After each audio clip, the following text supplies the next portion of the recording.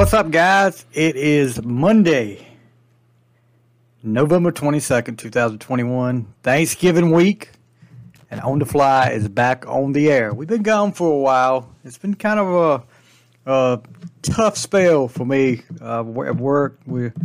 Thanksgiving and Christmas always a busy time of the year in the grocery store business, meat cutting business, and just being shorthanded doesn't help it with everybody. I know there's a lot of places around the country that are shorthanded, and just have to deal with it. Hopefully, things are going to get better sometime soon, and I'll hopefully be able to do this every week like I did before. Anyway, got a lot of stuff to talk about this week on the Fly, a lot of music stuff, and plus we'll be doing our album review of Motley Crue, Theater of Pain. Really looking forward to sharing this stuff with you guys. With Theater of Pain, I became a Motley Crue fan at Shout the Devil. And then, you get I've talked to you guys before about, you get the circus magazines, you get the Hit Paraders, the Metal Edges. I think mostly for me back then, it was Circus and Hit Parader back then. And Metal Edge came on a little bit later, but you keep hearing, and this, like Shout the Devil was really what got me back into 80s rock music, 80s metal. And you keep reading it, you can't get enough of this stuff, and you're like, can't wait to get this album when it comes out. You count the days down. You got your local record store like we used to have. You're looking for it, or record tapes, cassette tapes. Yeah, I'm dating myself. But you get so pumped up for it, and then we'll talk about my reaction and my initial thoughts, of Theater of Pain, especially compared to Shout the Devil.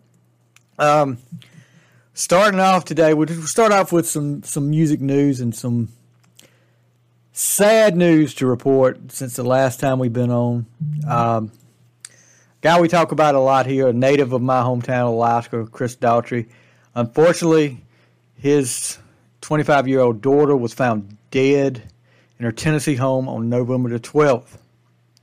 Now, this is being investigated, just a death, and that's what, a lot of people have come out. There's been rumors coming out this is being investigated as a homicide, which, according to Chris's wife, Deanna, is not so.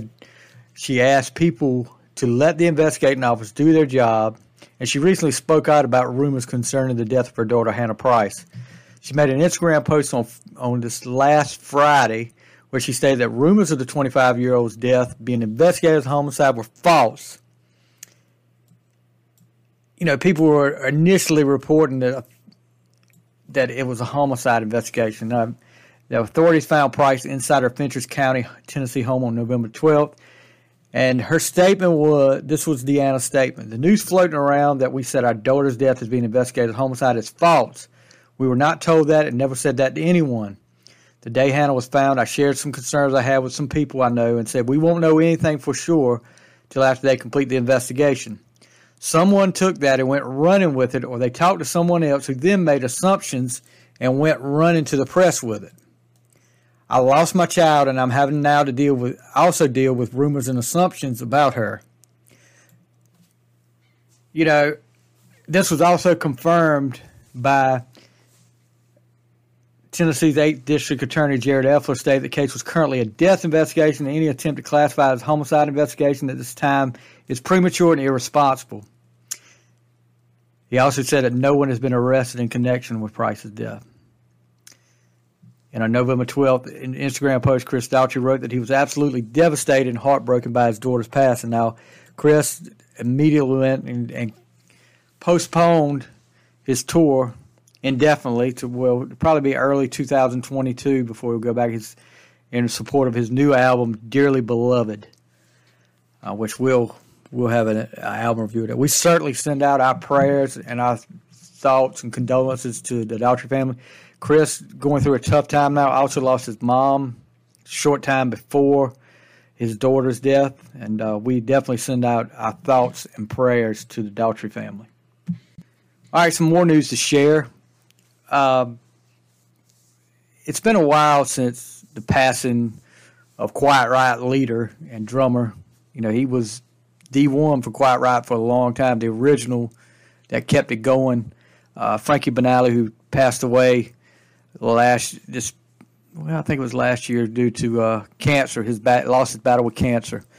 They had his memorial service this past Monday that was hosted by Eddie Trunk and among others that spoke. Of course, his Quiet Riot bandmates, Rudy Sarzo, Alex Grossi, Ricky Rocket was one that was there, among others. And, now that Rudy Sarzo is back in the band, back in Quiet Riot, it's kind of, I think that a lot of people were making a big deal about Quiet Riot going on without an original member. But in an interview I did with Alex Grossi, he said that was Frankie's wishes for the rest of them to keep Quiet Riot going. And,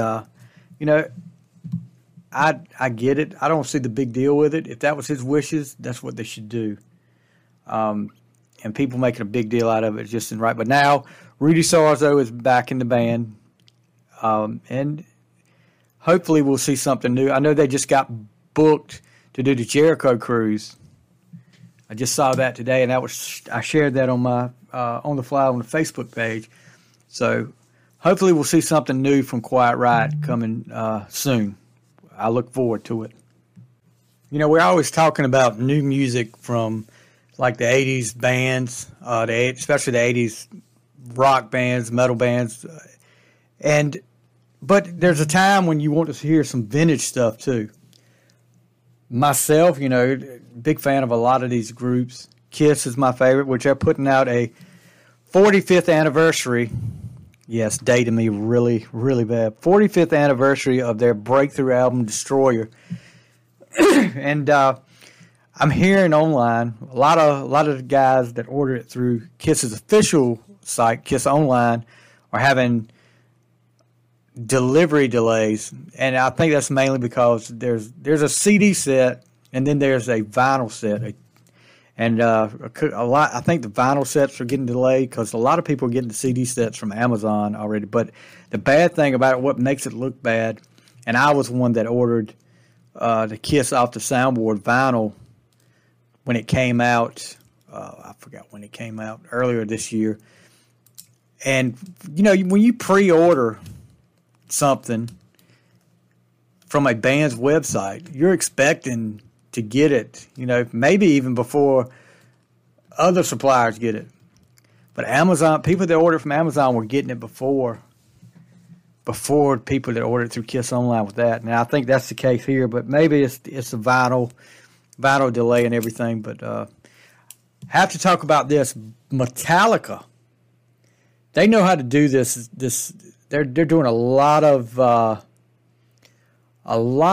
memorabilia stuff and vintage stuff now. They have unveiled the Black Box, a hulking collection of physical keepsakes and virtual goodies pulled from the band's personal archives. The band said in a statement, "When you've been around for 40 years, you managed to collect a few things. Along the way, the four of us hung on to many keepsakes, photographs, articles of clothing, sketches, and so much more, stashing these items away in attics, garages, and storage spaces, but no more as we're excited to launch the Metallica Black Box. It will include both physical and digital media, from weekly live stream events to limited edition signed memorabilia. In the weeks, months, and years ahead, the Black Box will venture progressively deeper into the vaults, the sounds, the visuals, the instruments, the culture, and beyond," the band promised. Early offerings from this include the Riff 'Em All photo gallery, which contains behind-the-scenes footage of the band in the studio with Black Album producer Bob Rock, and the Where I Lay My Head Is Home gallery, which has dozens of live photos of the band from the early 90s. Fans can also purchase vintage photographs, commemorative album plaques, and tour poster reproductions. And starting November 20th, Metallica will stream one show a week for 10 weeks from their Black Album tour, which ran from 91 to 93. So, and I like that. My internet here right now, you've heard me say it 100 times, it's not the best in the world. So streaming is probably not the best option for me right now. But, I'm holding out hope that this new internet we're supposed to be getting in the next month or two will be a lot better. It can't be any worse than the satellite internet I've got. But yeah, something like that. A lot of these bands, like Kiss, Kiss claim they filmed every show. It would be a great idea to put out a Kiss streaming service, whether you want to do audio or video of it, and charge like a monthly fee. I mean, a lot of these people will pay for it to see old vintage Kiss stuff. I know I would. If it was a reasonable price, I sure would. If they released a little bit at a time, you don't have to do it all. And some of the off-the-wall stuff, like Eric Carr's first concert at the Palladium, Detroit, the first show of the reunion tour, the Magic Mountain show that they did at for Phantom of the Park movie, stuff like that. You know, bands could do that, and I'm sure the fans out there, especially if you don't want to do new music, which a lot of these older bands, I know Paul Stanley made that comment, do something for the fans like that. I would definitely go for that with a Kiss streaming service. Believe it or not, and talking about aging yourself, Rocky, the original Rocky movie, turned 45 years old yesterday. And I mean, Rocky, you know, I don't really know how Rocky came into. Well, first time I saw Rocky, I'm sure it was on TV. I didn't go to the theater because at 76, I was 3 years old.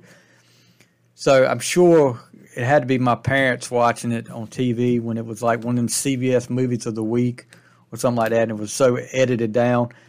But over the years, you know, that was like a yearly or however often thing when the movies came out. You had to go see 2. 3 came out. I can remember to this day where I was at when I went to see 3. At the beach with my family. And the whole theater, we went during the day. The theater was empty. It was just us and watching Rocky 3. Not so crazy about 5. We've talked about that before. That's the plan. On the Fly is going to do a movie by movie Rocky review, and I'm going to get to have some special guests on here for that. But that really launched Sylvester Stallone. Without Rocky, you think about it. Without Rocky, we probably wouldn't see Rambo. I mean, you wouldn't see some of the movies he did, which I'm not sure if I want Over the Top is a good example or not. But you probably wouldn't see a lot of Sylvester Stallone's career. The whole Rambo series, the whole Rocky series, and now what he's re-edited Rocky 4. I watched a little bit of clips, shared some of that on my Facebook page not last week. And it's just a great story. The Rocky story is a great story. Stallone wrote it. But if you haven't seen a Rocky movie, I don't imagine there's not many people like that haven't seen Rocky. The Rocky movies, one of them at least. You need to check it out. It's such a great series. Did anybody watch the American Music Awards last night? I recorded it, and the only reason I did was because New Edition comes on stage to do a medley of hits mixed in with that group that the guy from Blue Bloods is in. What's his name? Donnie Wahlberg. New Kids on the Block. Yeah, I'm just joking. I know who they are. Not the biggest New Kids on the Block fan, but I'm a huge New Edition fan. That's just 84 when the self-titled album came out. I had the cassette. That was a birthday present. I used my birthday money. I remember that. I think I bought the New Edition cassette and the Kiss Animalized cassette at the same time, and also a Prince Purple Rain shirt. So that'll tell you anything. But yeah, New Edition. I think it was like a 10-minute medley mixed in some of the songs they performed. Candy Girl, Mr. Telephone Man, Is This the End? Can You Stand the Rain? And If It Isn't Love. Now, Is This the End? It was kind of weird. When they were singing Is This the End, it was mixed in with New Kids on the Block singing Please Don't Go Girl, which, you know, it's kind of weird. Didn't mix really well like a mashup or anything, but they look good. I mean, all of the guys looked good. They had their steps down. It was just great to see New Edition back on the big stage again. And those guys can still sing too. I mean, of course, Ralph can't sing like he did when he sang Candy Girl originally, but it was great. I really enjoyed it. If you haven't checked it out, look on our Facebook page and on our Twitter. There's a link to it right there. What about Adele? New album coming out. One of the best voices you'll ever hear, and that's something we need to talk about too. A top 10 list of best female singers of all time. I'm looking at this list that Barstool Sports put up. Barstool, I guess it's not just sports, but Whitney Houston and Mariah Carey were at the top. Mariah was 1, Whitney was 2, which I would probably reverse that in my opinion. Somehow Karen Carpenter wasn't up there at all, and if that's dating me too. Karen Carpenter of the Carpenters had one of the best voices ever. How she didn't make the top 10 over some of these ladies on there, no offense to these ladies, but I've heard their voices and they just don't compete with Karen Carpenter. I think it's just the generation gap that these people haven't heard Karen Carpenter sing. But anyway, back to Adele. As if blessing her fans with a new album was enough, she convinced Spotify to finally roll out a long-requested feature. Spotify confirmed that it has rolled out a feature for its premium users, removing the shuffle option as a default when playing an album. Now, previously, when you pulled up an album, a shuffle icon would appear just under the green play button, indicating the album would automatically play songs at random instead of its original order.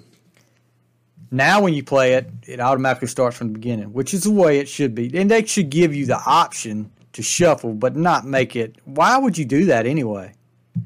I mean, the artist put it in that order for a reason. They do have the option. Spotify said you can still choose to shuffle an album by going to the Now Playing view and turning the shuffle toggle on.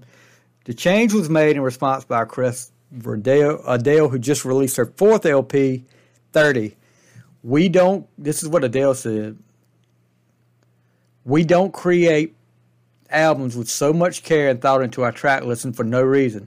Our art tells a story, and our story should be listened to as we intended. Exactly. She is exactly right. Hats off to her for doing that. And got to check out that album, 30. She's got one of the best voices out there. I'm not ashamed to say I'm an Adele fan. I love great music, and I love great voices, and Adele has got one of the best out there. Just glancing through the new releases for December, and this is mainly rock releases. Ozzy Osbourne, who's got a remixed version of Hellraiser featuring the late Lemmy Kilmister on Motorhead. He's got a new EP 30 years after the original song was released on No More Tears. Let's see, we got a Doors, December 3rd, the Doors LA Woman Anniversary Deluxe reissue. What else we got? Green Day, the BBC Sessions, which should be interesting. Chuck Berry, live from Blueberry Hill, a live album. And then arriving in early 2022, there's a lot of music I'm looking forward to coming out. Slash with Miles Kennedy and the Conspirators, their number 4 album. Guns N' Roses EP Hard School. Tears for Fears coming out with a new album, The Tipping Point. Scorpions, Rock Believer. And Bryan Adams, So Happy It Hurts. And also Georgia Satellites. If we hadn't talked about the Georgia Satellites, who's heard of them in a while?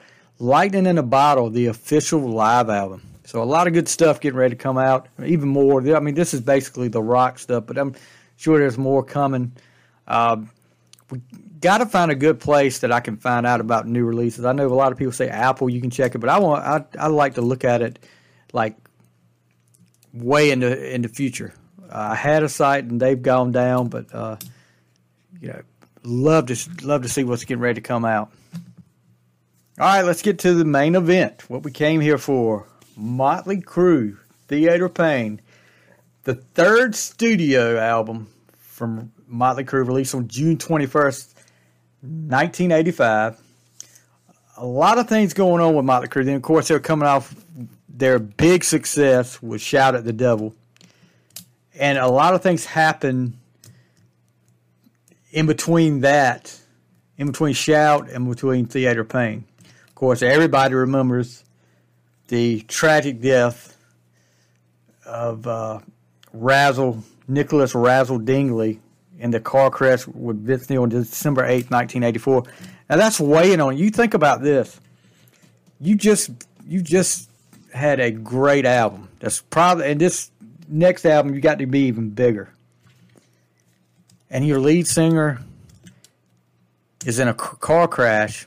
The guy with him dies. The people in the other car, you're facing vehicle manslaughter, and he was, intoxicated. So your lead singer, not to mean to laugh about it, but your lead singer might end up doing prison time. Might be in prison for a while. But we all know the story with that. He was, a lot of people say paid off. He bought his prison sentence off. And the rest is history. But would Theater of Pain be able to match up to Shout at the Devil? Like I said, released June 21st, 1985, peaked at number 6 on Billboard, which a breakthrough for Motley Crue. Produced by Tom Werman. 3 singles from the album. One was Smoking in the Boys' Room. Keep Your Eye on the Money was actually released in Spain. And, of course, the power ballad of all power ballads, Home Sweet Home. Now, not only was the legal troubles that Vince Neil was having a problem, but bass player Nikki Sixx and the band's founder and primary songwriter had developed a heroin addiction, which was getting spiral out of control. With all these uncertainties hanging over the band, that Theater of Pain's recording commenced in January '85. During recording, the album's working title was Entertainment or Death, though Nikki Sixx decided to change it prior to release. And you'll hear how it's talked about in one of the songs of that album. It's kind of pointing to entertainment or death. Okay, so for me, what do I think about Theater of Pain? I remember going to buy Theater of Pain at Camelot Music in a mall in a local town, Roanoke Rapids, North Carolina. Bought the cassette. I don't know if you guys remember. Excuse me. They had a time where when they put a cassette out, they would have a decorative holder. It was like a long cardboard holder, but it had pictures up there, and it had the pictures of the band on it and stuff like that. It didn't last long when they're doing that. I think they just wanted something different besides those. You remember those white plastic holders that you had to take scissors and cut the holders loose to get the cassettes out. They used to do those too. I don't know what the purpose was of that, protect it or what, or to make it visible if you were trying to steal it, more visible if you were trying to steal it from your record store or whatever, Walmart or wherever. The world tour started July 7th, 85 in Japan, ended March 3rd, 86 in Paris, France. Now, the album is dedicated to Razzle, who, like we talked about, it died in a car wreck. But my first impressions when I bought this, cover, it's got the iconic cover I guess the cover didn't change much. It didn't really have to change much from Entertainment or Death to Theater of Pain. But the cover is so great. I mean, I love the cover. It's probably, let me see, Dr. Feelgood's a pretty good cover. I would say the cover is probably my favorite Motley Crue cover. It's cool. It's just cool to me. We talked about Nikki Sixx with his problem, his heroin problem, but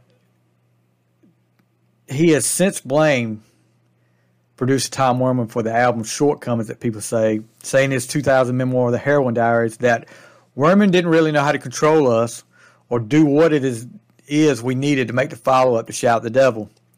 Tom Werman's response in 2008 was, "Isn't it curious how they say they love you while they're selling millions of records, but a couple of decades later, you didn't capture their sound.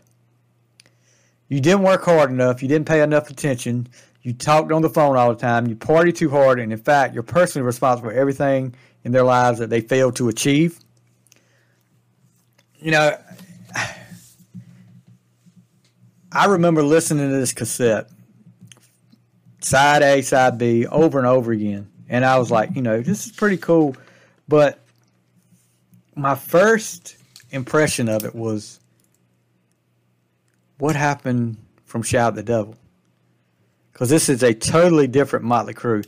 You look at the cover, too, or the inside of the cassette, the photos of the band. Black and white replaced by more glammy stuff, more colorful outfits. It's not the pentagram all over the place. The black, it's colorful stuff. It's, I don't know. It was just a very different look. I'm surprised, and I'm sure if social media was around back then, they would be calling Motley Crue a sellout for ditching the black and white and going glam. And it was more of some of the songs hit more of a blues rock than the hard, like, you know, Shout at the Devil, 10 Seconds to Love, like Too Young to Fall in Love, Red Hot, like the Shout at the Devil song. It's a different sound. Critical reception in their August 85 review, People magazine praised guitarist Mick Mars' work but found little else to applaud. The magazine called the album thudding trash, with Neil's vocals and Six's songwriting taking the brunt of the criticism. They felt that while Theater Pain does contain some of the band's most accomplished work, the album ultimately needs cosmetic surgery. And, you know, you'll hear what I think in just a few minutes, but the standout of this album by far, to me, was Mick Mars' guitar playing. The solos were so great. You know, there's some that they didn't have enough of Mick in it. And we'll talk about that in just a minute, too. Vince Neil says that it was his least favorite album of all Motley Crue albums. Nikki Sixx, pile of rubbish. The whole effing record was a pile of rubbish with a few moments of maybe brilliance. And I think what he's saying, that brilliance, there was a couple of songs. And, of course, everybody loved, I mean, Home Sweet Home. You would think there would be fatigue from Home Sweet Home, but I know myself, in my opinion, I don't have fatigue from Home Sweet Home. Let's get right into the track by track. City Boy Blues leads off. Polar opposite from what you got from Shout at the Devil as a lead off. And I hate to keep comparing to Shout at the Devil, but it was, I mean, going from Shout at the Devil to Theater was so different. This song talks about big city living over a lukewarm bar rock boogie. Vince has a sinking suspicion he's wasted his life, but there's no escape. Mick's boilerplate riffing and Tommy's pounding drums. And cowbell. Will Ferrell would be proud. There is cowbell in this song. We need more cowbell. But Mick's solo, like I said, in this, it's just great. And this is a sign of things to come in this whole album. Mick Mars solos. One of the lyrics from that, my tongue's talking riddles, but I just can't seem to find a clue. City Boy Blues was a good song. I thought it was a good lead-off song. It was just so different. I mean, when I first listened to it, I was like, who are these guys? You know, I hate to keep... It's nothing like Shout at the Devil. Then, of course, you got Smoking in the Boys' Room. It was a remake of Brownsville Station's 70s hit. And I noticed in this, I listened to it several times, listened to this whole album several times. You can hear the bass more in this song. And then there's a harmonica solo. Did you ever think when you were listening to Shout at the Devil, Motley Crue needs a song with a harmonica solo in it? No. But Smoking in the Boys' Room was a great song, a great cover. But you look, and I've always wondered who who played the harmonica in it. They always played it off in concert like Vince Neil played it, but there was actually Mickey Raphael played it, and that was on the album, and I think they just piped it in through the speakers at concert, and he made it look like they were looked like he was playing it. This was the first single off Theater of Pain. Reached number 6 on the U.S. Billboard Hot 100, became Motley Crue's first top 40 hit. You know, and there's been so many people that Motley Crue's influenced with that. Crue's version was accompanied by a conceptual music video with Michael Berryman. You remember him from The Hills Have Eyes, and I think he was also in Weird Science, wasn't he? Maybe I'm wrong on that. But the video, and it was a great video. Back at high school, the boy messes up with his homework. The dog ate his homework or something like that. And he gets paddled by the principal. Remember paddling? Yeah, it doesn't happen nowadays. So he goes to the bathroom, and Motley Crue's in the mirrors. Band pulls him through the mirror, and he sees a messed up version of his school. Like they're just zombies, and they're being forced to do this. Like it's almost like a prison. And you see Motley Crue in from time to time messing with stuff in the bathroom, and I think they do something to the cameras. The principal gets upset, but at the end, Jimmy gets apologized by the principal, and he gives him an A for his missing homework. And Jimmy rips up his homework, walks away. Nikki Sixx at the end reaches out and grabs the principal's toupee right at the end of the video. So it was kind of that pattern for music videos right then, with Twisted Sister, with I Want to Rock and We're Not Going to Take It. It was kind of like that pattern of a video. It was still a great video, though. And one of Motley Crue's biggest hits, one of my favorite Motley Crue songs. Next thing, we got Louder Than Hell. This was actually a demo from the Shout at the Devil album. It was called Hotter Than Hell. Then I remember thinking when I saw before I knew they had changed the title, and I saw the expanded version of Shout at the Devil, that when it said Hotter Than Hell, I said, well, cool, they remade Kiss's Hotter Than Hell song. But it was Louder Than Hell. Don't really, I mean, it's just talking about, like one of the lyrics, some have their reasons, some have no hope. We like it loud. Louder than hell. I mean, they just like to go to the max, and that was Motley Crue's way of doing things. They did it to the max. By all means, you saw that, especially in the 80s. You saw Motley Crue did it to the max. One of the things I really noticed about this was the guitar solo was so short. I mean, I think the song lasted, 2 minutes and 30 seconds, and the guitar solo probably lasted like 10 seconds. Didn't like that, but it's an okay song. It's not one of my favorite songs from this album. All right, Keep Your Eye on the Money. Pretty much saying, don't let anyone stand between you and the payoff. If this was a concept album, this would probably be the centerpiece of this album. And what I was talking about earlier, the original name for the album was going to be Entertainment or Death. One of the lines in this references the title and the cover art: Comedy and Tragedy, Entertainment or Death. It talks about the risk of gambling with the dangers of dancing on the blade as the crowd screams on for more. You know, I think this was I really like this song, but the solo, and just like I've said all along, Mick Mars, his solo kicks butt in this. This is one of the best solos on the album.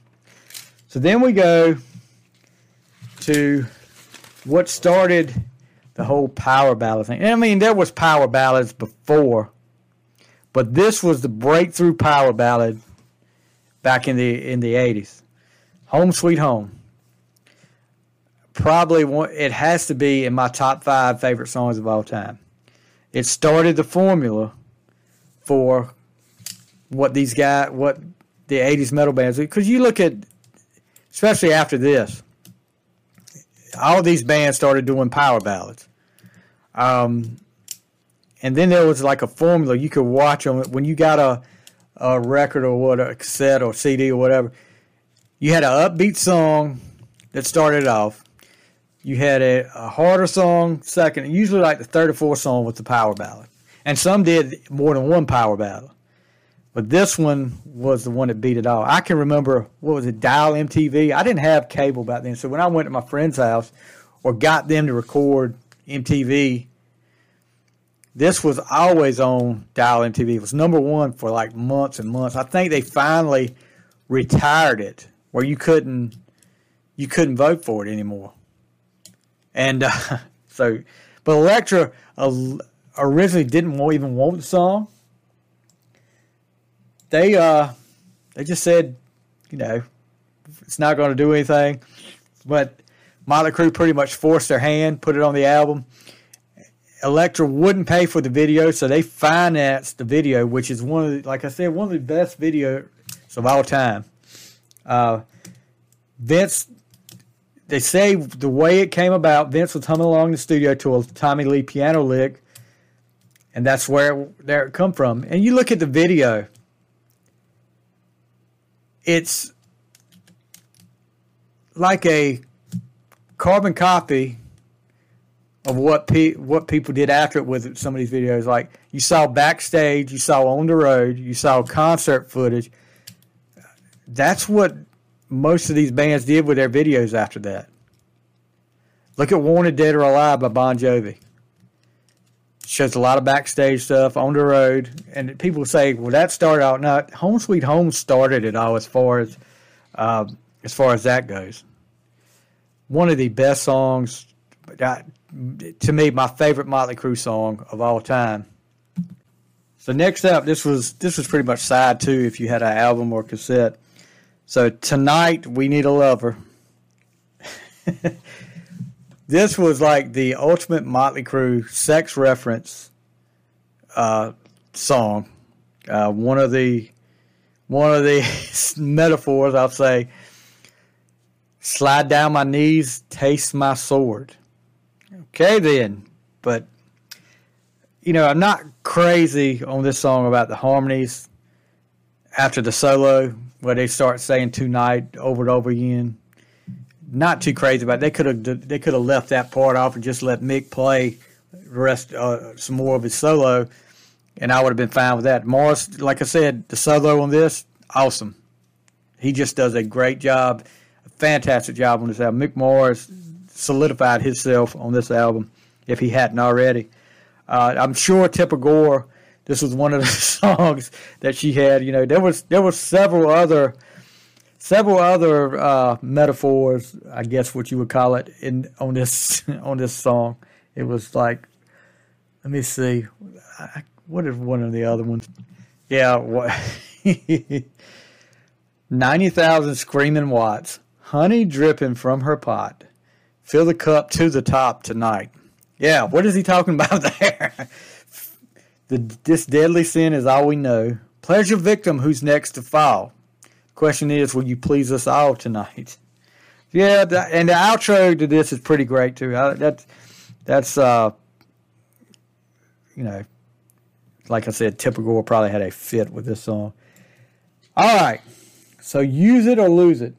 I'm not crazy about Use It or Lose It. Talks about seasoned moments. Talks about James Dean, JFK, Marilyn Monroe as folks who lived hard and died young.